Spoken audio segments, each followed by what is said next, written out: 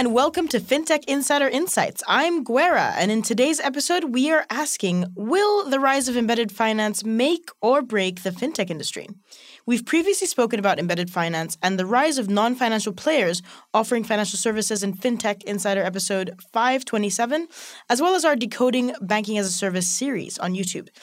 But if embedded finance has taken FinTech's offerings mainstream and given the power to everyone, then who loses out because of that? And does that matter to consumers? We'll discuss this and more in today's show. But first, a brief word from our sponsors. How will Web3 unlock the future of financial services and change the way we think about money?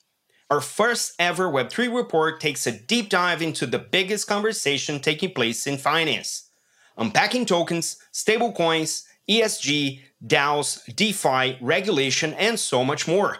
We also take a look at the opportunities it presents for your business.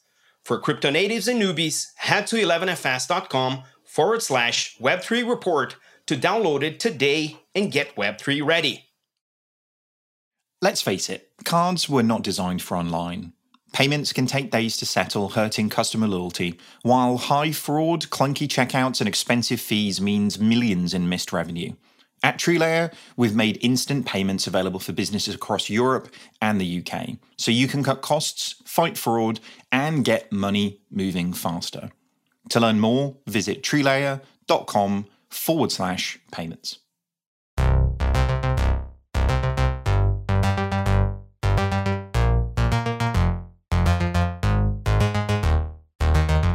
Let's get started. As always, I'm joined by a panel of amazing guests who can shed some light on all things embedded finance. First off, I'm joined by Annabel Perez, the president and CEO of Novo Payment.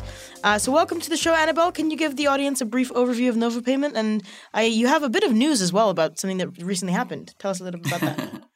Yeah, thank you so much for having me and have the possibility to share this moment with the amazing panelists. I'm Annabel Perez, co-founder and CEO of Novo Payment. We're based in Miami, a fintech infrastructure enabler, providing APIs and other set of tools to banks, fintechs, neobanks, merchants, and acquirers, so they can build and deploy financial and payment use cases. And recently, we announced our first institutional round, our Series A, and we're very happy to be supported by great investors, also based in Miami. Brilliant. Thank you. We also have a FinTech Insider debut from Mark Vermeersch, Chief Platform Officer at Treasury Prime. Welcome, Mark. Can you tell us a little bit about Treasury Prime? Sure thing. Thanks for having me, Gora. And nice to meet you both, Annabelle and Ruth, as well. So Treasury Prime is a modern banking platform. As part of my role as Chief Platform Officer, I run our product partnerships and do some broader strategic work across the company. But primarily at Treasury Prime, what we do is build a set of APIs that we deploy to banks across the United States. And then we look to introduce fintechs to those bank partners. And when I say fintechs, I'm thinking about, the pure play neobanks who are building maybe their own branded banking experience for a specific type of end user segment, or embedded finance clients, probably hear what we're going to spend most of our time talking about, but those folks whose principal product or business is not a financial product or service, but rather are looking to embed a banking thing, deposit account, payments, etc., to make their core product experience better. Treasury Prime, through its APIs, seeks to facilitate and align the interests of banks, fintechs, and partners who want to work together to bring financial experiences directly to where customers are, meet customers where they're at. And last but not least, making a welcome return to FinTech Insider, we've got Ruth Fox-Blader, partner at Anthemis. Thank you so much for coming along, Ruth. What can you tell us about Anthemis and your interest in embedded finance? Yeah, thank you so much for having me. Anthemis is an investment firm focused on positive change in financial services. We actually published an embedded finance white paper in 2019. We've been thinking and talking about this space for a long time, certainly since I joined the firm 5 years ago. It's a core part of our investment thesis that financial services as an industry isn't a vertical, but actually is sort of horizontally impacts not only the economy, but also society. And so we see it as kind of the nervous system of society and fundamentally important to multiple industries where we look to invest. Great to have you all here. Let's dive in. Wonderful panel of embedded finance nerds. So let's do it. So let's start by looking at, why is everyone so damn excited about embedded finance? Oracle predicts that the embedded finance market will be worth $7 trillion by 2030. What is all this excitement about? Ruth, how key is embedded finance to Anthemis' future strategy?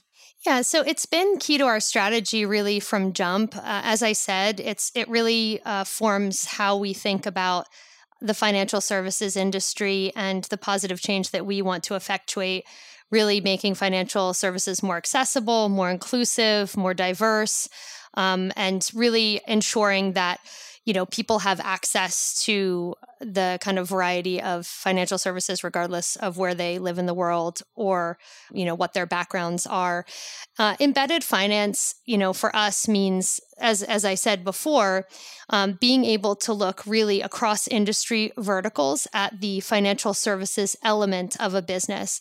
And that means that, Anthemis, as a venture capital firm focused on fintech, is making investments in sort of classic fintech companies, but also companies that you would never think of as fintech companies, companies that are doing medical devices or mobility companies, looking at things like agriculture, climate, education, really, really a broad view on the economy and really looking at particularly assisting our portfolio companies with building the financial services component of their business, which might be an adjacent revenue stream, and it might also come to formulate a large part of the proposition to their customer base. That's great to hear that from like a investment standpoint. Let's go to people who are operating in the space. So, Annabelle, you have been, like you said, bootstrapped for so long. You guys have been hustling for a while. What led you into embedded finance? What's so exciting about this space for you guys? Well, we have been delivering APIs to ride-hailing delivery companies and other organizations for over 6-7 years, and helping them to integrate financial services within their mission-critical processes. And as a consequence of that, they have been able to reduce their cost and been able to serve better their stakeholders. And we do that in 14 markets today, here in the US and in 13 countries across LATAM. And the beauty of embedded finance is that it's the ultimate expression of what we do in a fintech infrastructure, because we are the invisible engine behind all of those use cases. And clients don't even know that they're using bank products or fintech products. Or some organizations don't even realize they are expanding the performance of their brand beyond their core business. So as Ruth mentioned, the beauty of embedded finance is that you are cross-connecting different organizations that represent different verticals, but providing services to common customers. Right.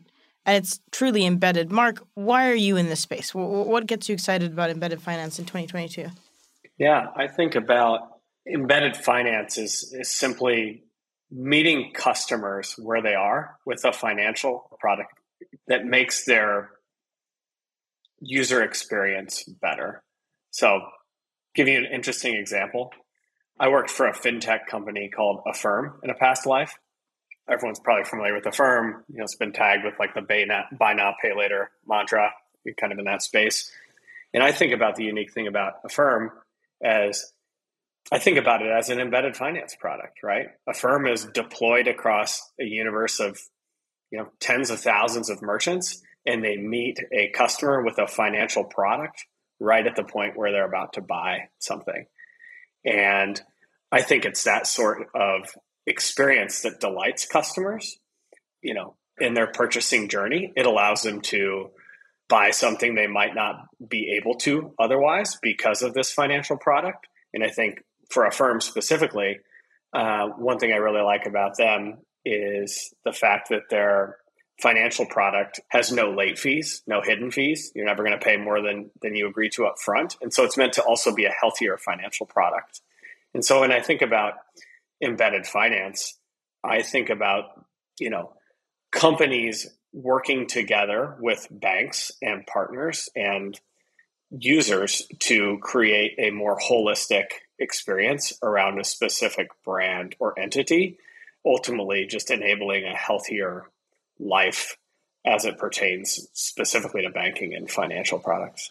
And that sounds like you're alluding to like a customer first approach that's like just putting the customer first. I mean, everyone says customer first, blah, blah, blah, blah, blah. But like actually being customer first means like really, truly solving for their problems. And who does that better than non-financial services institutions, right? Like people want financial services at the point of need. I think that earlier on, Mark, we were talking before we started recording. You said that you could talk for hours and hours about embedded finance. I'm going to kind of turn to a certain topic, which is around, the winners in this space or who, could potentially be winners. So, with the goal of embedded finance, bringing advantages to non-traditional financial players getting into the financial services and business, it seems that the arching goal of this is to take power back from traditional banks and at least like empower customers, meet them at their point of need. So we've seen recently players like Column crop up. So William Hockey, the co-founder of Plaid, launched this new venture. Basically, they acquired a community bank for the license, really, and shelled out $50 million last year to acquire the bank. And now they're offering services that fintechs would previously have had to use multiple providers for. So is this something that like plays like this that you see in the space, Mark? Are these driving embedded finance adoption across the board? Like having a bank, like a banking license be owned by a like fintech tech native? Yeah, I think Column's a great idea. I could, as I was mentioning earlier, I could talk about Column all day because I truly think it's a fascinating take on pulling the bank ecosystem to where it needs to be. I think the unique thing about Column is the fact that they're going to have great margins because they have a bank and great technology because they have a very forward-thinking, owner, and ultimately will have a very forward-thinking user base based on some of their initial clients.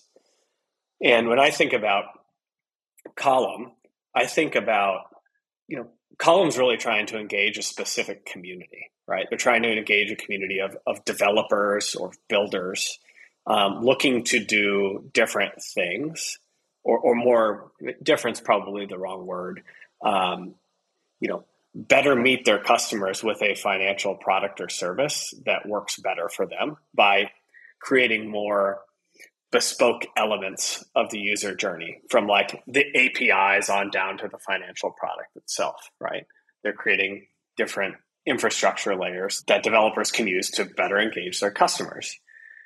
I think the interesting thing about Column, though, is it's fundamentally still a community bank, right? It's a tiny bank in Northern California. It's in Chico. And the U.S. banking system as a whole is very fragmented. There's like $19 trillion in U.S. deposits. Column's a $400 million community bank. I'm confident that they're going to have an amazing bank for the community they're trying to engage. But I think it's because of the regulatory dynamics of the U.S. banking system. It's very highly regulated. Regulators hate risk. They're looking about systemic changes. Like their growth is fundamentally going to be constrained. What would be awesome is if there was like 1,000 Columns out there competing to like better engage certain types of communities. I don't think that's the case, given the regulatory appetite of, the U.S. government right now. But when I think about what Treasury Prime's trying to do is acknowledging the fact that the U.S. banking system is super fragmented and giving lots of banks tools to better engage communities that they specialize in. And I think about embedded finance as just companies working with banks that are best served to help their community better meet their user base with a financial product or experience. That's what I think about as embedded finance. I think about it as just banks meeting customers where they are. Yeah, it's exciting. Ruth, I'm going to come to you. Like with the news of companies like Column and acquiring a bank, there seems to be quite interesting, innovative ways of M&A investment happening in the embedded finance space. Who do you think the winners are out of this? I think that we've touched on a couple of important themes. the themes around, are we meeting customers where they are? One thing that embedded finance is not is just affiliate marketing. So I think that what we're really talking about is a fundamentally different way to sort of encounter and execute financial transactions, which are important to people and which take place in situ where they are doing something else which is important. And so I think that the winners will be companies that are really providing something which is new in terms of probably, first and foremost, acquiring data from the platforms in which they're transacting in order to make these financial transactions more seamless.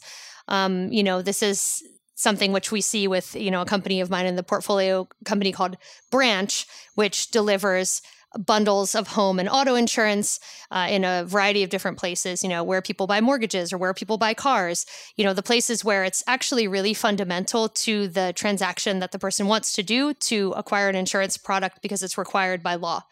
And what they can do, which is really interesting, is there's all of this ambient data that's sitting on those platforms, which can help inform underwriting decisions and pricing decisions. And they can provide, a binding quote to customers right there where they need it. It's very often the lowest price that they could get. And it's really, developed in a way which is very, very fair. So I see, companies like that, which are cracking both a technological nut, performing superior underwriting and integrating effectively, via API typically, but, perhaps there are other integration methods which are seamless for end customers to be the potential winners. You brought up the topic of companies acquiring each other or acquiring banks. I think that one side note, this current cycle that we're in, this macro moment, will probably present numerous opportunities for companies to both acquire and be acquired. And I think that this is something which is going to probably accelerate the embedded finance trend, in let's say over the next 12 to 18 months. Absolutely. Let's move on to the next segment, which is taking a look at, we've looked at the winners and speculated around the winners, and let's look at who's losing from this. So advertising guru Maurice Sachi famously said, in order for us to win, someone else has to lose. So having laid out the wins of embedded finance, it's time to ask who could be losing here. So if embedded finance lets everyone, from Airbnb to Walmart to become a financial service provider, really, is there a downside here? Annabelle, I'm going to come to you. Who are the people struggling the most with the rise of embedded finance, and do you see from where you're sitting? I would disagree with that comment, because what embedded finance bring to all of us is the possibility to increase the piece of the pie, is to have a bigger cake. And what I like from the embedded finance is that everyone can win if they put in place the right strategy. And their strategy requires two main ingredients: clear objective, with market a bank or a fintech wants to pursue, and having the right tech stack that will help to the particular financial or payment provider the ability to follow the data and follow the money. Because embedded finance, it's extremely correlated to value chains. So if you have a right value chain, and you can start to incorporate multiple APIs from different partners and being able to digitize that value chain. And again, the bank who provide the licensing or the access to the payment or banking rails is going to win. Any in the process that participate as a distributor or aggregator or intermediary is going to win. And at the end, the consumer is going to win. So embedded finance is always perceived as more an approach towards consumer, but I do believe that it's extremely important on the B2B and the B2B2C to X space. So we always try to streamline processes and ensure that we, as a technology provider, we are fulfilling most of the APIs needed to streamline that process, reduce the time to delivery, and of course, ensuring scalability and security all the time. I'm going to hang on something you talked about, which is the value chain. Mark, I'm going to come to you about this because I feel like you might have some insight into this. So when you talk about the value chain, the increasing of the size of the pie, Mark, do you see any players who may come into the space or who already, or maybe even exist, who have dominated that value chain and have left no room for anyone else? Do you see a future of that? Do you see that right now? Is that something, you predict to happen in the future? That's a great question. I think, you use the word dominate, and I think that's an interesting word because to me it says like, who's the Amazon of something or the Walmart, right? And I don't think we've seen that in financial products and services, like really. And keep in mind, like I'm coming from like a very US centric view of the world, right? And that's very different than like, I don't know, my friends north of the border in Canada, right? Where there's only a handful of banks, right? Here in the US, there's like 5,000 banks and another 5,000 credit unions, right? There really is no dominant player here. But I think what's interesting to think about is I think you can have, if you flip the word dominant on its head, it's more like who's doing the best, right? It's like who is best engaging a user with a specific thing. And I think you'll have, let's call them dominant players in certain parts of the value chain. Like one thing that sticks out to me is like embedded lending.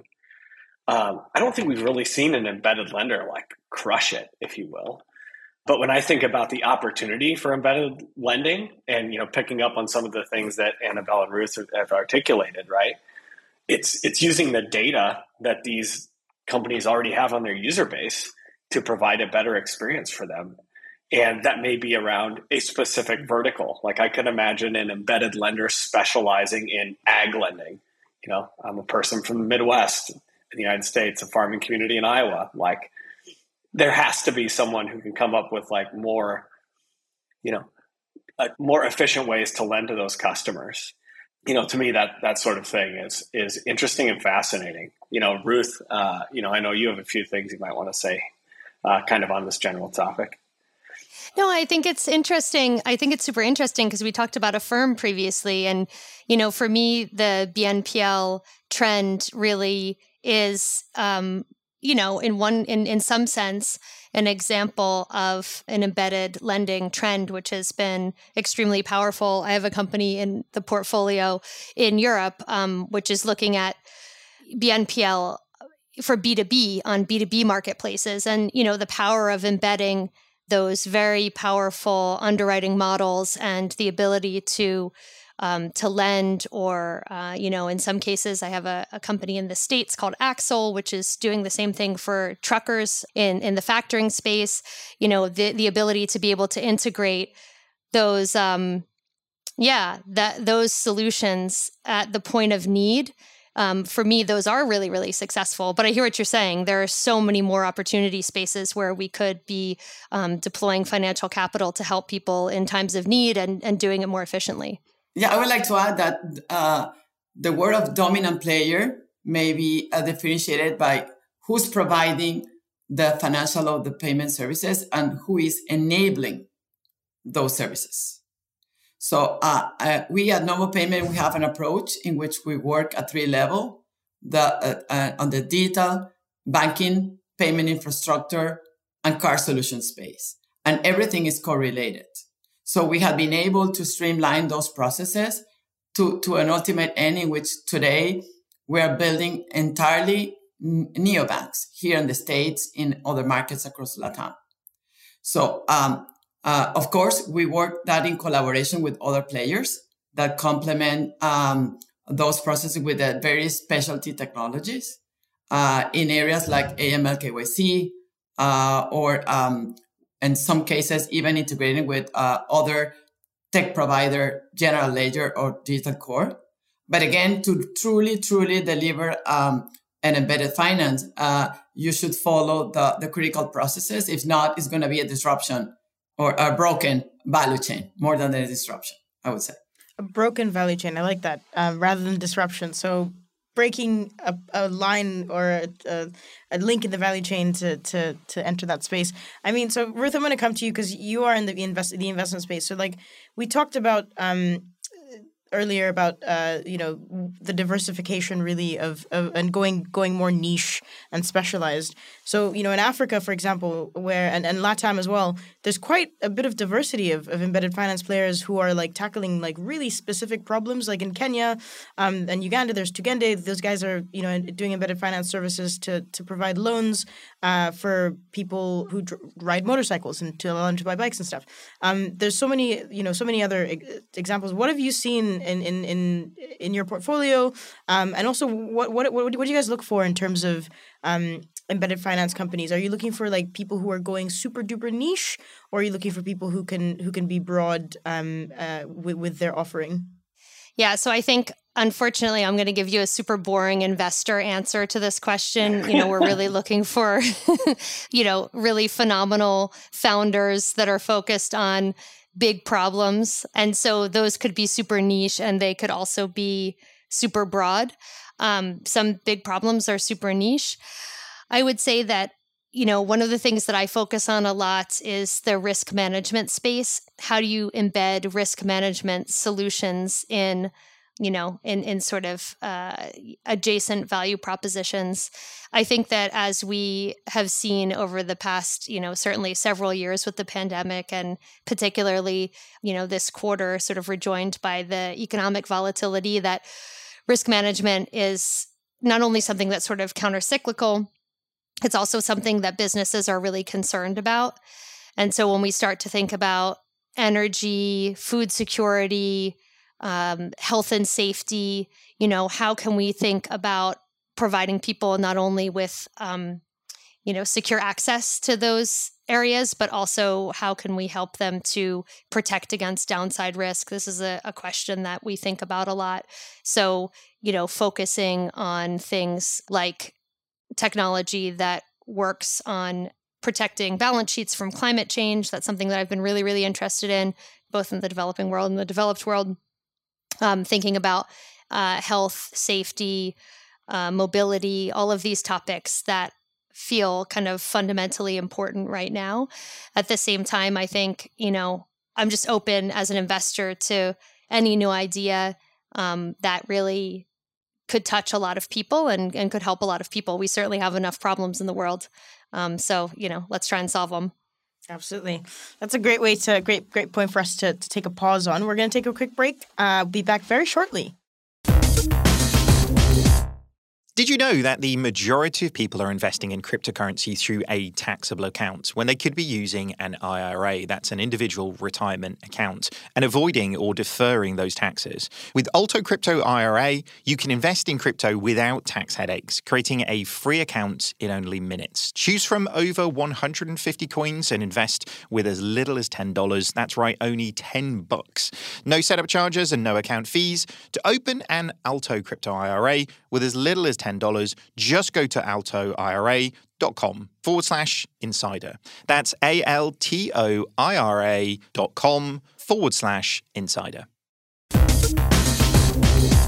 All right, thank you. Welcome back. So in this segment, we're going to look at what's next. So what's in the future? Ruth, you've mentioned some business models that Anthemis has looked for in your not so boring, actually, investor response to my question earlier. Annabelle, you've talked a lot about the power that embedded finance has in reaching customers. Mark, you've touched on how this works in the States specifically. Can we look to the future? We'll start with you, Mark. What do you think the trend is going to be in embedded finance? So if consumers benefit, will they even care who provides their banking? Is it what direction is this going in, Mark? So I think about consumers care about their relationship with the product they're using, right? And I don't so much think about consumers not caring about, who provides their banking product or service. Same thing with a business, right? Or that business owner. They think about the relationship of the thing that they're using, right? They're thinking about, they want to buy, we talked about Affirm, they want to buy a couch from Wayfair, right? And they think about that couch. And, the unbundling of financial products and services just creates a better experience for the purchase of that couch. And you can kind of extrapolate that to creating a better relationship with Wayfair, and a more, good feeling experience as it pertains to that part of the journey. And I think that's what embedded finance is all about. It's about people, banks, and suppliers of financial products and services meeting customers where they are and creating delightful experiences because they can. I think, Annabelle, I'm going to come to you with regards to Nova Payment specifically and your experience. What do you see embedded finance unlocking in the markets that you work in? Like, what do you see as, I'll paraphrase what Mark said earlier. People don't want to smooth their payments or a loan. They want to buy a couch, right? Like, it's simple as that, coming to the user, what users want. From your perspective, Annabelle, what else does this unlock, specifically in the markets that you work in? Well, I think embedded finance brings to the end customer the power to consume financial services on demand, on their terms, where, when they need it. It's not, I need to have a pre-approved credit line or access to a specific type of product in order to later go and make a transaction. It's all the way around. And from the B2B perspective, it's exactly the same. I mean, how from the cash and expense management perspective, a corporation is capable to consume financial services in the way that better serve their processes, their business processes. And as a consequence of that, help and support all their stakeholders, including employees, vendors, providers, all those clients that they serve, and because there's huge companies, and in particular in the markets in which we operate, huge government that touch and customers in a way that they were not able to do it before. Today, we are providing APIs to government banks, and through that, they are distributing welfare directly to consumers. And they're able to deliver different type of welfare programs connected to one single payment credentials. So they're capable to offer to anyone in their respective markets to apply for a government subsidy without the need of going to a government office. So that's the beauty of embedded finance, that you can find the right products and services through different and non-traditional touch points, and helping the consumers to impact better their life and to have a better quality of life, I think. Absolutely. I like that. Yeah, you kind of touched on financial inclusion. I think, Ruth, what else do you see? What other emerging trends or business models or types of engagements with embedded finance platforms do you see in your portfolio, in the the conversations you're having, or even any predictions that you might have of embedded finance? Sure.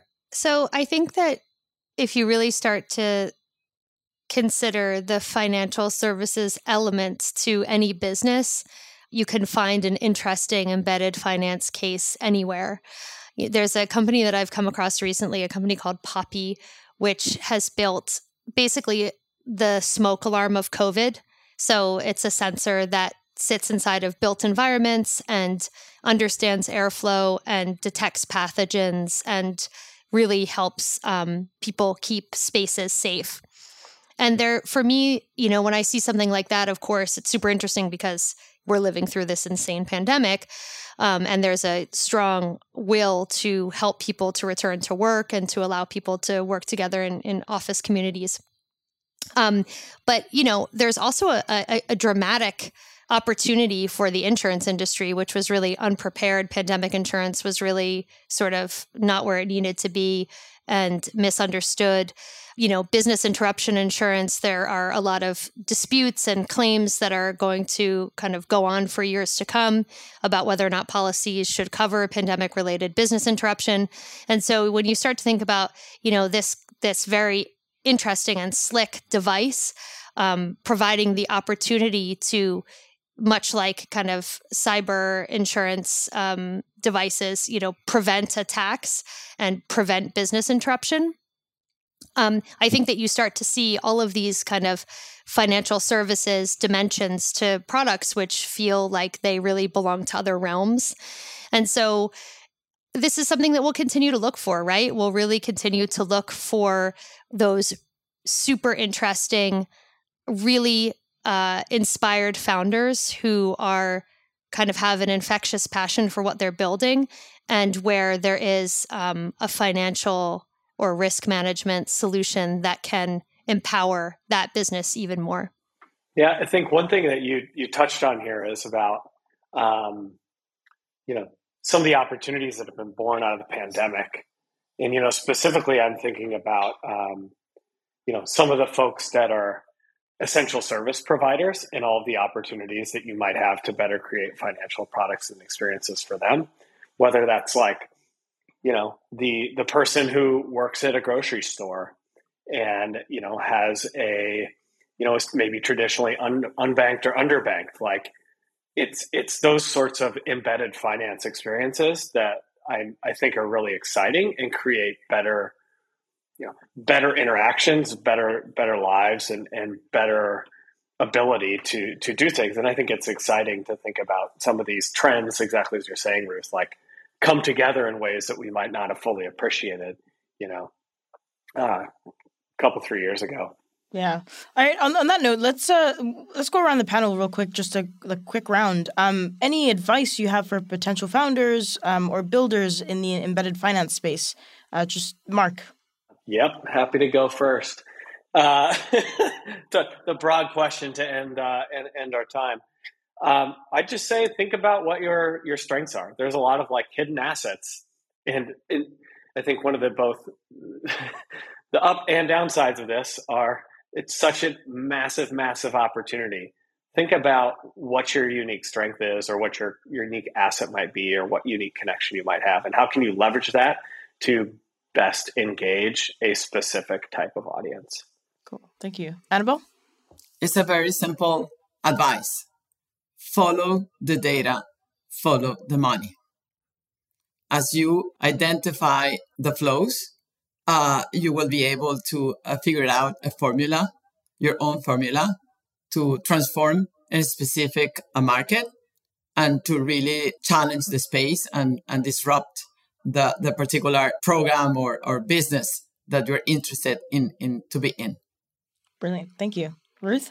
Yeah, I think embedded finance sometimes feels like a distribution hack, and in its most powerful cases, it can be. And as we know, distributing financial services products is extremely expensive. Customer acquisition, direct customer acquisition tends to be extremely expensive. But I think that the downside of kind of distribution partnerships and really integration partnerships is that you are going to lose some of the control around how quickly you get to market and how your product appears to the end user. So I think sort of really clarifying how the embedding is going to work and on what timeline is incredibly important if that's going to be the strategy that you're going to market with and ultimately bringing to investors. Brilliant. Thank you. So we could go on and on about this. I think this is a panel of real embedded finance nerds, but we've got to wrap up our discussion, unfortunately. So thank you so much for joining me. Where can people find out more about you and your companies? We'll start with Annabelle. Well, we are in Miami, Florida, a beautiful destination, not only for leisure, but also for any fintech entrepreneur that wants to expand globally. Also, our website, AP, Fintech, on Twitter. I can also give you my phone numbers you need it so we can WhatsApp anytime. So open to host you and any question to any entrepreneur about how to incorporate financial services into new value chains or enter into LATAM or LATAM to the US, more than welcome to help and support. Brilliant. Thank you so much. Mark? Yeah, you can find more out about Treasury Prime at treasuryprime.com.